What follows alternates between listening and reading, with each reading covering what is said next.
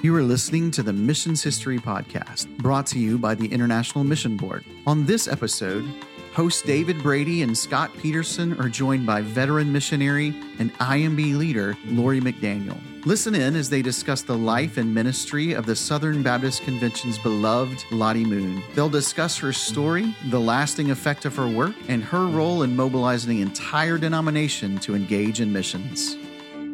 Welcome to this edition of Missions History Podcast. MHP is a ministry of the International Mission Board, and today we are excited to have as our guest Lori McDaniel, and I'm one of the hosts, David Brady, and my co-host is Scott Peterson. Scott, how are you doing today? I'm doing great, David. What about you? I am doing well, and I am very excited about this. This, of course, is going to be a very special episode talking about the life and ministry of Lottie Moon, and this is obviously going to be very important as far as our week of prayer and our Christmas offering. And so thank you for tuning into this episode. To help us learn about Lottie Moon's life, we have a special guest, and that's Lori McDaniel. And Lori knows a lot about Lottie and has been studying Lottie for many years. And we're just delighted to be able to talk to her about Lottie's life. But Lori, before you tell us about Lottie, just tell us a little bit about Lori. Sure, absolutely. Well, first of all, thank you for letting me participate in this. I'm excited about you guys doing this podcast on history of missions. So I'm a mom of three adult children. As of 2 days ago, we are officially empty nesters, so we are beginning that new journey. Okay. My husband and I served overseas in Zambia, Africa for 4 years with the IMB as missionaries. And when we returned, we came back and planted a church in Arkansas where he's currently the pastor. So I wear the pastor's wife hat at times. And I also work at the IMB in mobilization. So I have the fun job of really getting to stir up the church and kind of light fires under people to get them excited to play their part in missions. Oh, that's excellent. Well, tell us, how did you first learn about Lottie Moon? That's a really great question. So I grew up in a Southern Baptist church, and you cannot grow up in a Southern Baptist church in the decades that I grew up in anyway, and not hear about Lottie Moon. So I was a GA, although I will confess this little information. I did GAs for about 5 years, but I never earned a badge once. So, what? No. I know, it's terrible. I don't know if that means I flunked GAs. Can you do that? Is your current life I don't know. I was never a GA. For this? Are you trying to make up? Regret. Yes. Yeah. My goodness. So I just said that publicly. I have to confess. So you have to work for the IMB just to make up for that. I do, to make up for that, like get a jewel in my crown or something extra. I'm not sure. But, I'm thankful that my parents, kept me in that. I can remember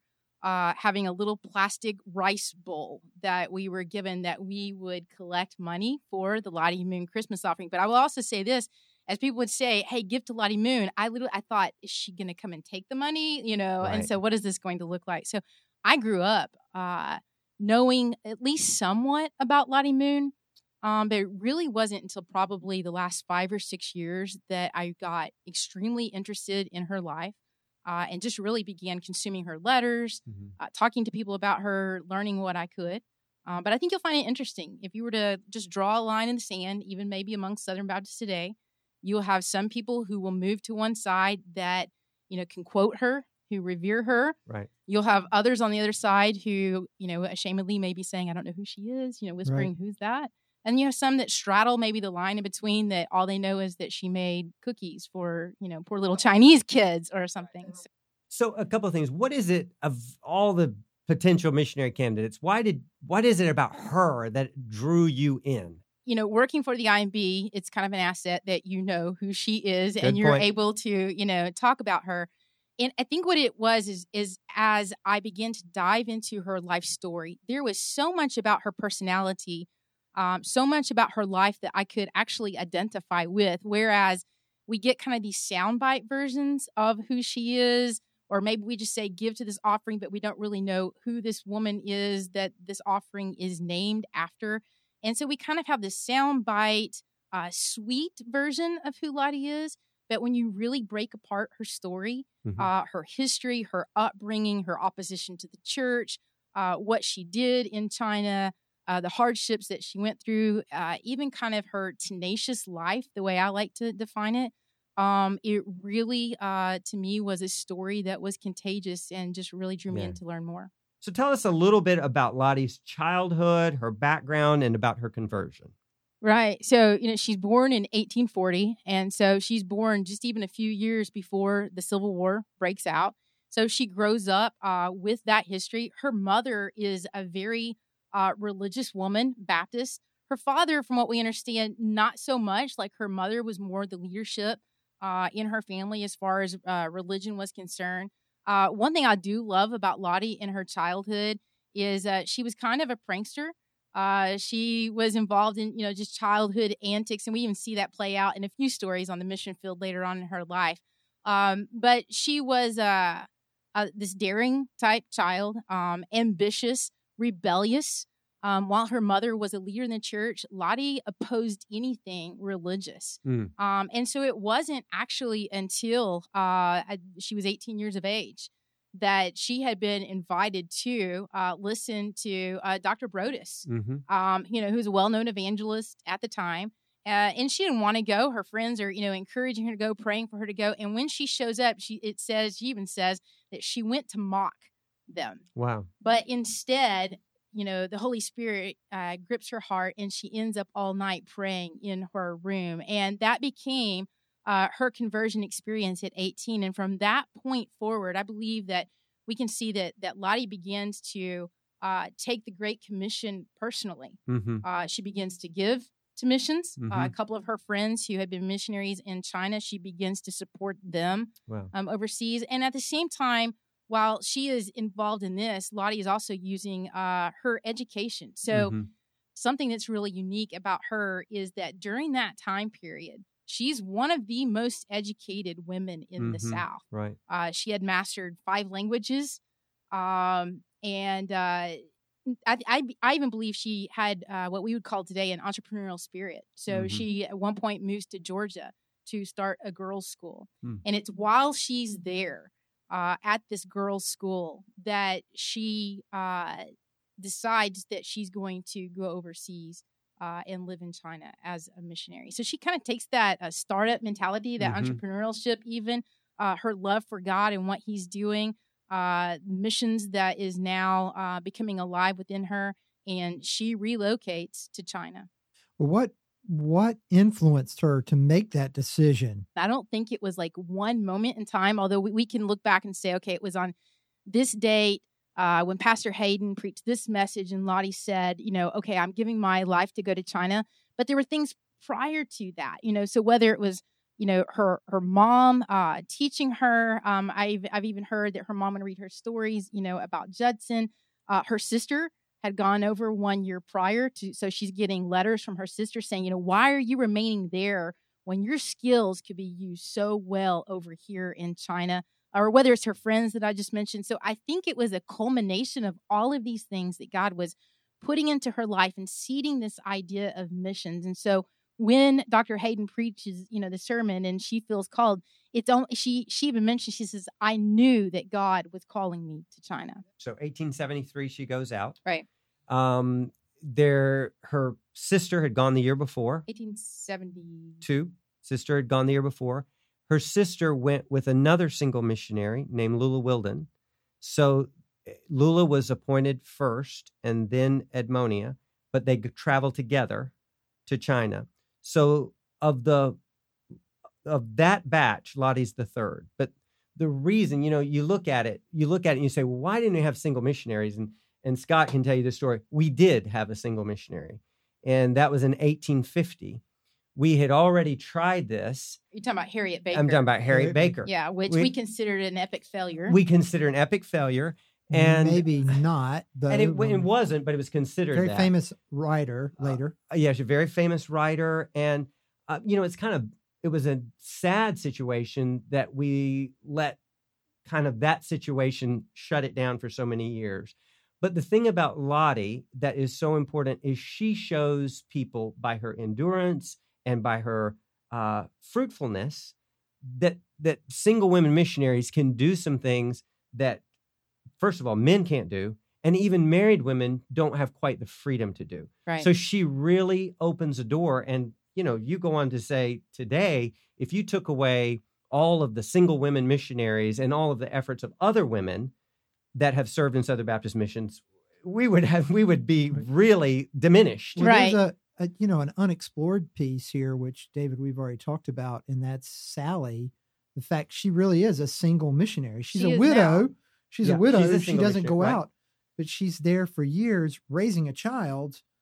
And maybe that helps influence the decision or reverse that decision on single women missionaries. I don't know. I think that's an unexplored topic. Mm-hmm. I think so too, and I think it's one that is definitely worth exploring. I mean, because it wasn't just in even Baptist denomination that now there's this influx of single women missionaries. It was throughout all denominations. So Ralph Winters even made a comment about there was during that time period, the late 19th century, there was this burst of energy of women going to the mission field, single women going to the mission field. And so I think it's definitely a topic that is worth exploring in depth. Yeah, I agree. I think that their contributions are just beyond our ability to calculate. And I think we all need to think about it and look back on it. And so when she gets to North China, tell us a little bit about what her early ministry looked like there. Yeah, so her early ministry looked like, what was called at that time women's work for women. And so basically the expectation was that a woman could come in and a woman could teach children and a woman could teach women. And so when she arrives, to teach school girls at that time was really difficult. So to teach school boys, that was more easily done because girls were kept at home. But it was really her heart to begin to start a school for girls, just like she had done in the States. So she's taking her experience, she's taking her skills, she's taking her passion, and she really wants to insert it here in a gospel-informed way, but insert that into a culture where girls can be raised up and educated. So she's doing that.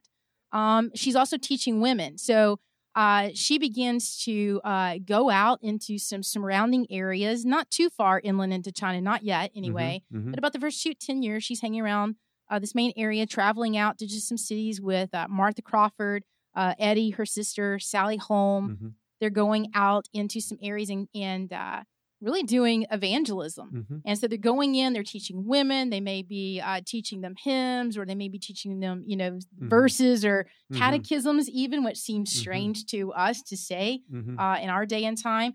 But the women were incredibly receptive to these women as they would go out. So much so that as the women would gather around them, the men would kind of hang out, over in the shadows, listening to what these strange foreign women, who were coming had to say. But as they would go out, Lottie and the others would often get called, foreign devil. Right. As they would go out, this was a strange thing to them. I think it's even strange, not only the message that they had, but the Chinese people were really uncertain, because we have to remember that when missionaries came over on ships and they came off with all of their cargo, also opium came off the ships right. At the same time. So, who were these foreigners and what was their message and what was it that they had and why did they dress the way that they dress and why is their skin that color and are you married and are you single and are you a man or are you a woman? Right. Different things that really let's not forget that they had fought 2 wars against the British, where the British was forcing them to accept the importation of opium. So there's that association with Westerners and gunboat diplomacy, if you will. Scott, there's an article that you wrote about Sally Holmes being the mentor of Lottie Moon. And, I think sometimes we think about Lottie Moon like she went to the mission field, already this super saint missionary. She had it all together. Like she had it all together. But I think it's so important to realize even Lottie Moon needed a mentor. And so, Scott, just to give us a word about that and your article and the thesis that you explored in that article. Sure. Well, as you read Lottie's letters as well as Sally's letters, Sally and Martha Crawford would go out and were pioneering this rural ministry, this rural work that Lori, you talked about. And it really sounds as if from Lottie's own pen that Sally drug her along behind, not kicking and screaming necessarily, but that she really said, okay, we're going to this village tomorrow. I'll be at your house or at your room at this point in time, and we're going to go. Certainly that's not the the vocabulary she used, but we really get that sense of it, so much so that Sally would keep going and keep going and keep going like the Energizer Bunny. And Lottie would say at the end of a day, that's enough. I gotta take a break. But we do see from Lottie's life, Lottie catches that spirit, and she does the same thing in the sense of that she just keeps going and going, and really passionate about the ministry. And to me, that really speaks to how experienced missionaries need to be there and take younger missionaries when they come to the field under their wing, train them up, and assist them, come alongside of it and show them how to do it. That's discipleship. Right. I would completely agree. You don't just show up on the field knowing the context, knowing the culture, knowing the language, and even knowing how to, you can't import American Christianity, right, into another place. Like, you need someone to come alongside you, if possible, and kind of show you some mission strategy to encourage you along the way. And they were inventing strategy too. And they didn't always agree on that, to true. Which Lottie will later on, when we see she and T.P. Crawford will, have some heavy conversations and conflict letters that she writes back, to Tupper at the time concerning mission strategy and what's taking place. And so just because she was a single woman and, maybe the new kid on the block, after she kind of learns the ropes a little bit, she takes that tenacious, strong spirit that's within her, and she's ready to blaze some trails with some new thinking and some new strategy concerning missions. Including being around and involved in schoolwork, teaching schools. There were some new things she wanted to do, and not to be bound by having to be in a class, even though she had that background that she brought to the field. You mentioned Tupper, and she had a strong relationship with Tupper. But she also, a lot of her correspondence was written to the following president, as we would call them now, the Foreign Mission Board, Robert Willingham. And that relationship wasn't quite as strong initially. Maybe we'll hold that for a little bit later thought, but she did have a good relationship with Tupper. She did. And even in some of their letters, they would joke back and forth, somewhat. She would even write some kind of phonetic, crazy type letters. I don't know if she was just bored or whatever it was. But yeah, they seemed to have a good relationship where she was very transparent, it seems. Often her letters, she didn't mince her words. You didn't have to guess what Lottie was really thinking. And so she penned this often back to Tupper, president of the board at the time. But I think that really helped to set and fuel some thinking and a different way of thinking, maybe towards furlough, rest for missionaries, pay, single women being able to live on their own, her being able to go inland into China. And so she really pressed forward against some of those cultural norms, even mission norms that had been established by the board. In order really to fulfill what she felt like was her calling, not just to remain where she was to teaching in schools, but to make her way inland into China as well. So tell us about, as her ministry developed, how she starts to move into the center of the Shandong province.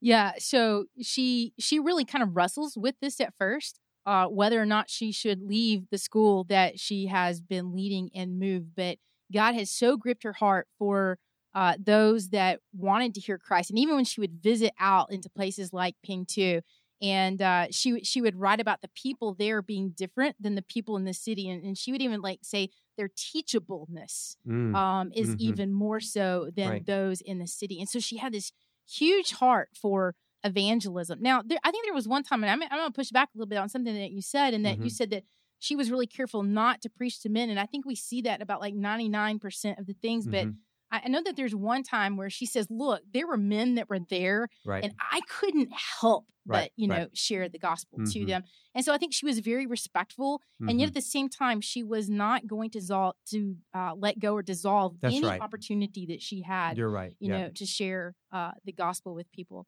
One of my favorite stories as she goes out into this area, and she's teaching women, out in the Pingtu area, which, by the way, is, hundreds of miles away from the city center. Takes hours in order to be able to get there by mule. But she's there. She's in a small village. She's teaching women. And there's this man, we don't know his name, but he's kind of sheepishly hiding behind the women, listening to everything that Lottie has to say. And it ends up that they meet face to face, and Lottie gives him a New Testament. Well, he can't read. And so he's illiterate. So he doesn't really know what to do with this, but he comes back often as he can as Lottie is there teaching the women, and he kind of hides out in the back. And pretty soon he takes this New Testament and he gives it to a man named Li Shouting. Yeah, tell us about him. Yeah, so he gives it because Li Shouting is a Confucius scholar who can read. And when he first gets hold of this New Testament, he's not very happy about this. But as he begins to read it, what he is reading begins to stir his own soul. Right. So much so that when Lottie comes back, he wants to hear more of what she has to say. Well, just like you were saying, out of respect, she asked Crawford to come. She asked another missionary whose name Pruitt, who was a missionary also at that time now in the field, to come. And they lead him to Christ. He ends up becoming a pastor, so much so that he baptizes, the numbers that we have are like 10,000 Chinese believers. Wow. But he attributes back. This is Li Shouting that is Correct. baptizing 10,000 believers. That's right. Okay. So, imagine that. So you've got, missionaries that we're sending thinking missionaries are doing all the work. But think about that when you go into a place and you are truly making a disciple, to which he looks back and he says that Lottie was his teacher. You are making disciples who are making disciples. Yeah. And this is the way that it should be when missionaries go in, that the nationals who now become believers are doing the work among their own people. So let's just talk about, she was a single missionary, and we know from hearing she struggled with loneliness. So kind of walk through that. Yeah, so you can only imagine, right? I mean, she's on the field, and especially when she moves out into inland China, that she is there and she's not necessarily speaking English to people. She's not eating her normal American, food, her comforts and so forth. And so she does struggle with loneliness. Now, is it somewhat because of this, maybe a melancholy type state in her family? We don't know. But I would say this, that any missionary living on the foreign field struggles with a type of loneliness that's really hard to explain and comprehend and articulate back here to those in our local church. You're going to churches, and while you may even know the language, it's not your heart language that you're worshiping in. It's not the same worldview. And while you're there and you want to be all things to all people so that you might win some, it's also not necessarily your homeland and your home heart language and your home comforts and so forth. And so she does struggle with loneliness, especially toward the end of her time in China. And she had been there nearly 40 years by the time she leaves, which at that time period was a long stint of time. She had gone back to the States for a couple of furloughs, but that wasn't normal for missionary life. So, Lori, let me ask you a question. Was there ever any romantic interest in Lottie's life? So that's always the fun topic of conversation. So, was there, was there not? So there was this guy named Crawford Toy who everybody surmises that, there was a relationship between them. They did exchange letters. He was also, when she was at the Female Institute, he was also one of her language tutors there. And so there was this kind of relationship that they had. She goes overseas. He ends up actually going into Europe to study some more theology. And when he comes back, and they actually have a time where they meet back up and they're exchanging communication back and forth, that he has shifted. He has shifted in his views in theology, specifically his views on the Old Testament and how, Christology being attached to certain passages. Darwinism came into play. And so if there was something there that was maybe leading toward marriage, it was cut off.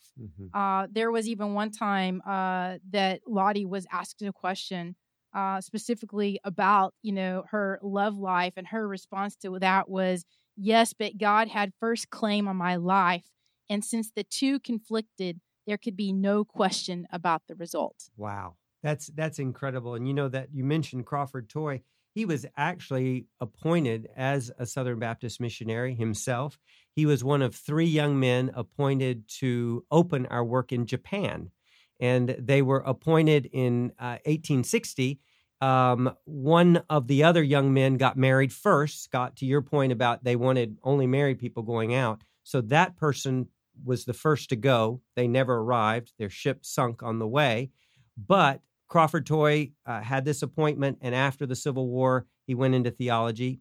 Actually, the first, not only a professor at Southern Seminary, first professor fired by Southern Seminary. Well, and I think there's even in kind of this whole love story saga, I think there was even, there's even a narrative that perhaps that they were going to get together and go be missionaries together in Japan before all of that separated. Interesting. And Crawford Toy, of course, he goes to Harvard.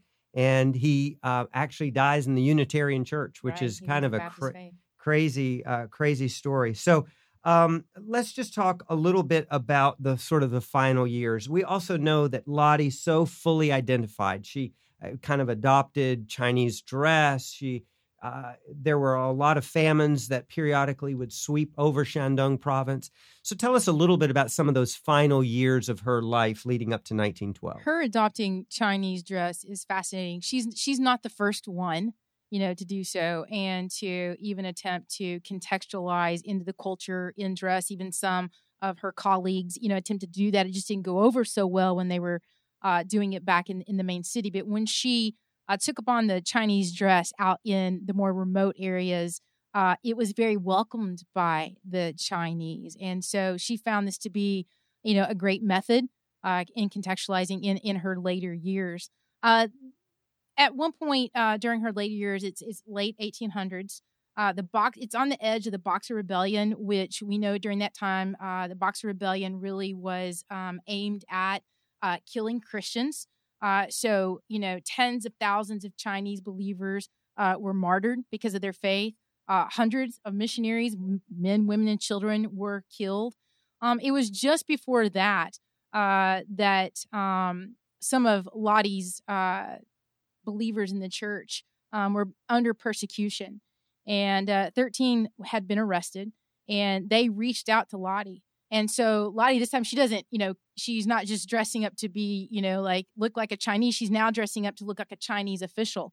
And she puts on the Chinese, almost like royal clothing and so forth, gets on her shensi. She's being carried out, to this place so that when she arrives, she's able to go in and to speak with those who had, just been arrested. So in some sense, I think we talked about earlier kind of these antics that she had as a child. I think like some of that orneriness, kind of carries with her into her later years in life. One of her colleagues even writes about a time later on in her life. She's walking down. She's been in China years now, right? And she's walking down a path, and a Chinese soldier is riding on horseback toward her, and the path is incredibly narrow. So it's almost like this game of chicken.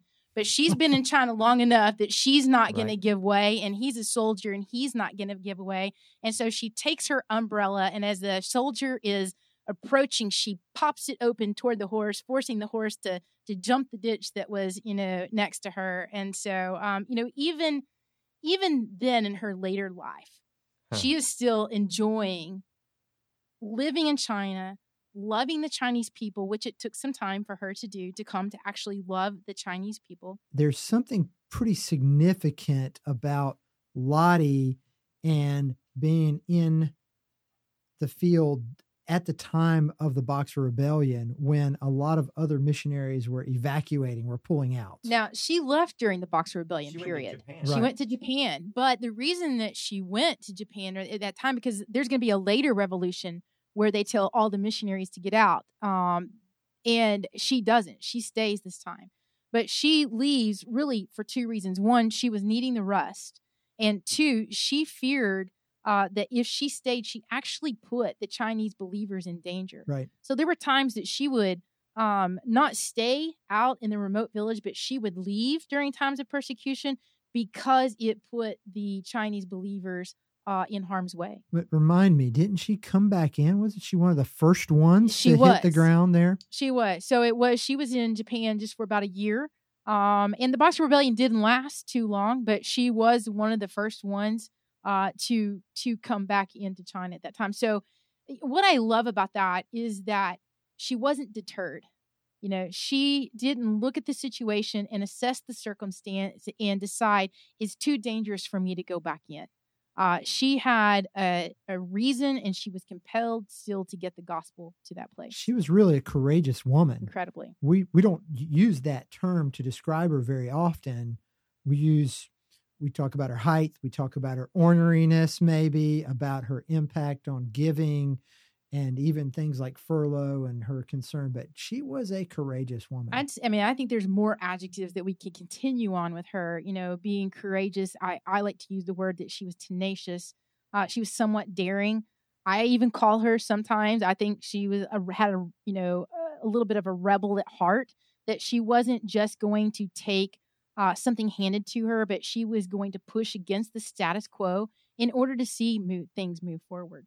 But push against the status quo where it was important to do so, and not against where God's word spoke, as in the illustration with Crawford Toy. And perhaps she shut down that relationship because of the theological departure that he made from God's word. Well, so one example of that, where she kind of pushes against the status quo, or maybe just the mission norm that had been set up, was there would be meetings that they would have, so mission meetings, but women were not invited to these meetings. Yet she has this incredible inland mission strategy, right? And she's seeing fruit from this, but yet she can't speak into any mission strategy. And so she pushes against it, so much so that she writes a letter back to Tupper and really pretty much threatens to quit. That either I get to be involved in influencing mission strategy that's taking place and that I'm involved in China, or really I need to find another place to do work. And doesn't she talk about having a voice there, because she feels like the married wives are represented by their husbands, but the single missionaries don't have that same voice? That's right. So if you had a husband, it seemed like maybe you were represented, but if you weren't married, then you were kind of left to fight for yourself. Were there any themes in terms of the gospel that you see that seem to either been very important to her, or that she thought really resonated with the Chinese that you see her using? I think that's a great question. I mean, the very first thing that comes to my mind is a theme that the gospel was personal. And so when I don't think it was long after she's in China that she writes back in one of her letters, and I wish I could quote it verbatim, but she says something like that your conversion, or the object of your conversion, isn't for your own salvation, but so that you may be co-laborers with the one who saved you in converting the entire world. Wow. And so to her, the gospel was personal to her salvation, but it also meant that now she was a co-laborer, she was a co-worker in participating with God in converting the entire world, which meant that the gospel had to go out, to many others. When she was in Pingtu, and she saw a lot of response, and Li Shouting started leading a lot of people to Christ, did Lottie stay there and say, wow, this is where I want to plant my life and everybody loves me here? I'm just going to let, everybody keep building up the Lottie legacy. What does Lottie do? Because I always think this is surprising. Yeah, so it's definitely not the Lottie Moon show. Yeah. And she is training up nationals. She is training other believers, but she's going out to other surrounding villages. I can't remember how many it is that she covers in like 30 days. It's 100 and some odd villages that she goes out sharing the gospel. So she's kind of on this itinerant evangelism plan in some sense, going out to various villages sharing the gospel. Yeah. And, she goes back and moves back to Tung Chau. Right. And it says, you know what? You guys have got this. And now it's not about me. And I love that about her, that she really wanted to pass it on, and she didn't let them sort of make center everything around her and her ministry. Right. And when she goes back there, she actually gets more involved back into the whole school situation, educating girls. There's even, ministry on binding of feet or unbinding of feet of Chinese women. And so she's still heavily involved, even when she goes back into the city. And, she spends a lot of time orienting new missionaries to the field. They'll live with her, particularly women, and she'll be training them. And a lot of them get sick. Right. And where do they go when they get sick? They live at Little Crossroads. And she just has a ministry that we don't think of, but a ministry of compassion and nursing. Tell us about what happened to Lottie during the revolution of 1911 in China. Sure. So a revolution breaks out in China to overthrow the current dynasty that is in reign there. And it becomes volatile enough that the U.S. consul asks all the missionaries, all citizens to leave. And everyone pulls out except Lottie. Lottie hears that the hospital in Wangxing is needing help. And so she makes her way there through gunfire, through explosions, and so forth to go to that hospital where she stays for 11 days and helps them to kind of get organized. But one thing that I love about that story is it says that she also just encouraged their souls, as people were coming in injured and some of them losing their life or a limb. And so she is really taking her skills and helping to encourage those that are working there and to really bring order to the hospital during this wartime situation. So 11 days later, Dr. Ayers and some of his colleagues make their way under gunfire to the hospital to relieve her. And they're surprised when they get there to see really the calmness and how things are being run at this hospital. And they're encouraging her to leave. She's frail. She's not doing well. And as she's getting ready to leave to make her way back to the port city, it says that they sent out word that Miss Moon would be traveling because they knew that there would be threat of gunfire, of explosions, that it was going to be a dangerous time. And so word gets sent out to two generals of each opposing side. And when Lottie arrives on the battlefield where the fighting is taking place, the fighting ceases. And Lottie Moon passes a quiet battlefield. And I can't help but think, because there's a plaque in China still today that says how she loved us, that even those, maybe they knew her, maybe they didn't, but maybe they knew of her.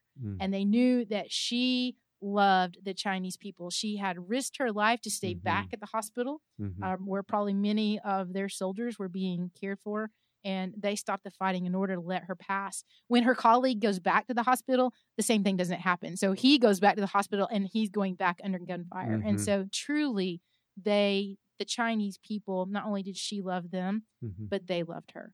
That's a great story. So this is 1911. So she doesn't have a whole lot longer left to live. So kind of tell us as far as the end of her life here on Earth. Right. So she's frail. She's diagnosed. She's not doing well. The doctor's saying that she needs to go back. She gets on a ship with one of her friends, Mrs. Miller, and they make it to the port of Kobe, to Japan. And that is where she passes away on the ship.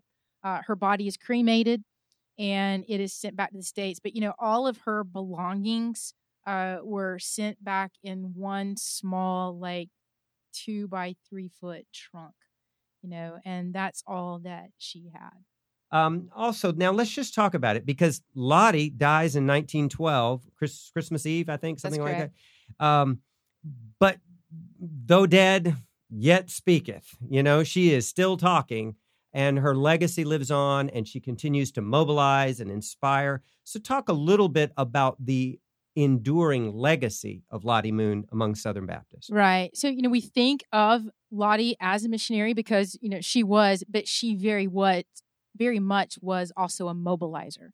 And so in 1888, when she's still alive, she shares this idea back with a group of, kind of her circle influence, among Baptist women, this idea of rallying women to gather money to send more missionaries. And it wasn't necessarily new with her. It was an initiative that other denominations had done and had done well. And I don't think she's necessarily trying to compete with them, but she's looking at the needs in front of her, the opportunity for more missionaries to be sent. And she's seeing what other denominations are doing. She's saying, why aren't the Baptists doing this?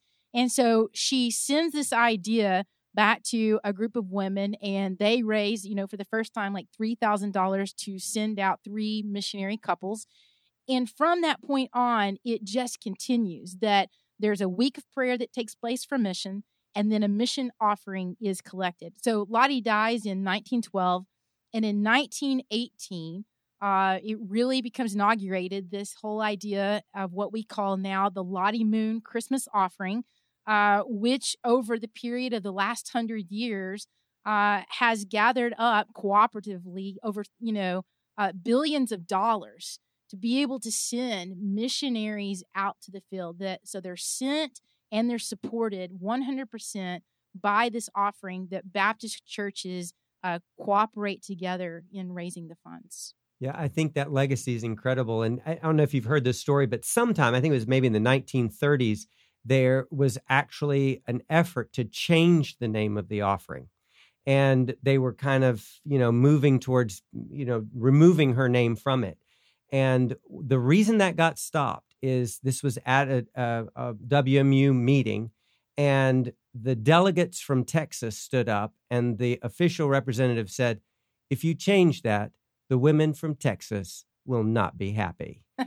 And that shut it down. Well, it was Women for Texas. It was Women from Texas. Right? They shut it down. So Lottie, we thank you, our Texas sisters, for keeping that name alive. That's right. The thing about it is today that truly there are churches who do give to Lottie Moon, and they understand that. But we do have churches, new church plants that are up and coming, and they're not familiar with Lottie Moon. And so I think it's imperative. I think it's important that we're telling her story so that when we say things like give to the Lottie Moon Christmas offering, what they're hearing is they're not hearing some foreign name or concept. What they're hearing is that the money that I am giving goes directly to send and support missionaries. So when they hear give to the Lottie Moon Christmas offering, they're hearing give to global missions. So Lori, if you're going to leave us with some words of wisdom from Lottie, give us one of the things that we can take home with us today. Sure. It wasn't long after Lottie arrived on the field that she's looking out, and it says that at my door is the very work that I crave. And so she could open up her door and see multitudes of people that she knew needed Christ. And one of my favorite things that she says that I have it written, it's on my desk at my home office. It says this, and it's a quote by Lottie. It says that there is no greater joy than that of saving souls. And the reason that is so important to me is while my husband may be a pastor, I'm a believer in Jesus Christ. I'm caught up in this whole missions mobilization endeavor. It's still my responsibility. I still have an important task of, converting everyday conversations with everyday people in order to share the gospel with them, because there is no greater joy than that of saving souls. Yeah, that's a great way to conclude this podcast. And this is the week of prayer, and we know that this week you'll be praying for our missionaries around the world, praying for new missionaries to be sent out, and of course praying that we would give more generously and sacrificially than we've ever given in a year. And so we want to thank Lori for being our guest today on MHP Missions History Podcast. I'm David Brady. And I'm Scott Peterson. Till next time, thank you. You have been listening to Missions History Podcast, a production of the International Mission Board. Join hosts David Brady and Scott Peterson each week as they discuss significant people, places, and events from the history of international missions. You can also subscribe to the podcast on iTunes.